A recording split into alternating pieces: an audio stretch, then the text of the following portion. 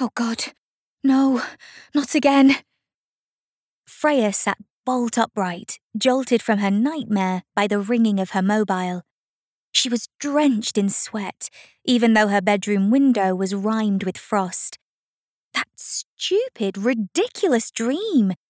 It had surfaced out of nowhere, plunging her back to one of the most humiliating days of her life.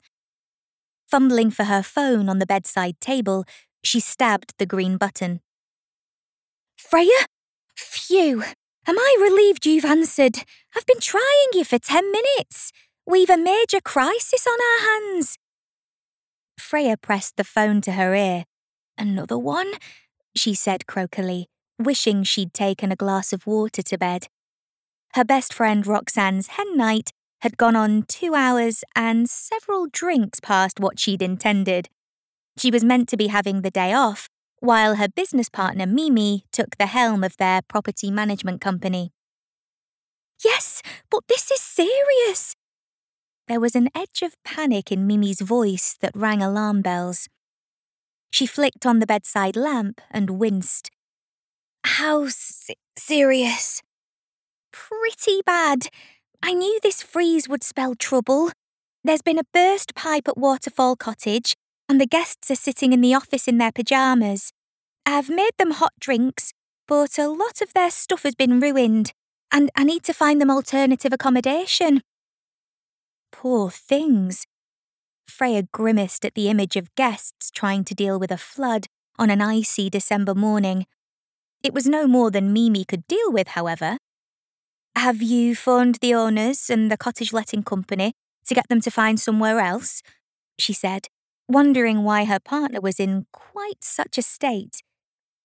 Yes, and it's being sorted out, but I can't leave them until the new place is ready. We've also had a canine-related incident in one of the posh flats by the lake. The cleaners arrived first thing to find the guests' 3 miniature dachshunds must have been on the vindaloo and left a trail of destruction in their wake. The carpets are ruined. At least they weren't Great Danes, thought Freya, as her stomach turned over. Ugh, yuck. Where are the dog's owners? They scarpered before dawn, apparently, leaving the evidence behind.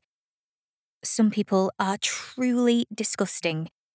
Never mind, Joe will sort that. He works miracles. He could make a cowshed look like Buckingham Palace. He's on my list to call. But there's more, Frey. We're 2 cleaners down. 2? Yeah, one's off sick and the other's wife has gone into labour. I'm so sorry to bother you on your day off, but this is a shitstorm, literally. It's okay. I'll come in now. You find somewhere for the guests to stay, and I'll come and deal with Poomageddon.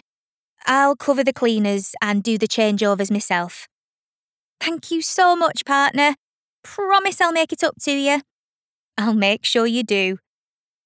Freya swung her legs out of bed, wincing at the pulse in her temple. She hadn't had that much to drink, but she'd been tired after a busy week at work and too busy to have dinner before heading to the cocktail bar in Bowness. She'd have to dose up on paracetamol and put a peg on her nose before she inspected the house of Doggy Doom. She and Mimi had started Cottage Angels 5 years previously as a cleaning and changeover service for the many holiday cottages around the Lake District village of Bannerdale, but it had now expanded to a full-blown property management service. With experienced cleaners in short supply and many more homes being turned into holiday lets, their services were in great demand. Most of the owners lived miles away, sometimes abroad, so Cottage Angels were often the guests' first port of call in emergencies. It was demanding and relentless, but Freya adored being her own boss, and Mimi was a great business partner, if prone to the odd freak-out. Freaking out.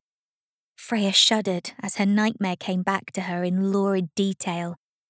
Except it hadn't been a nightmare when she was 8.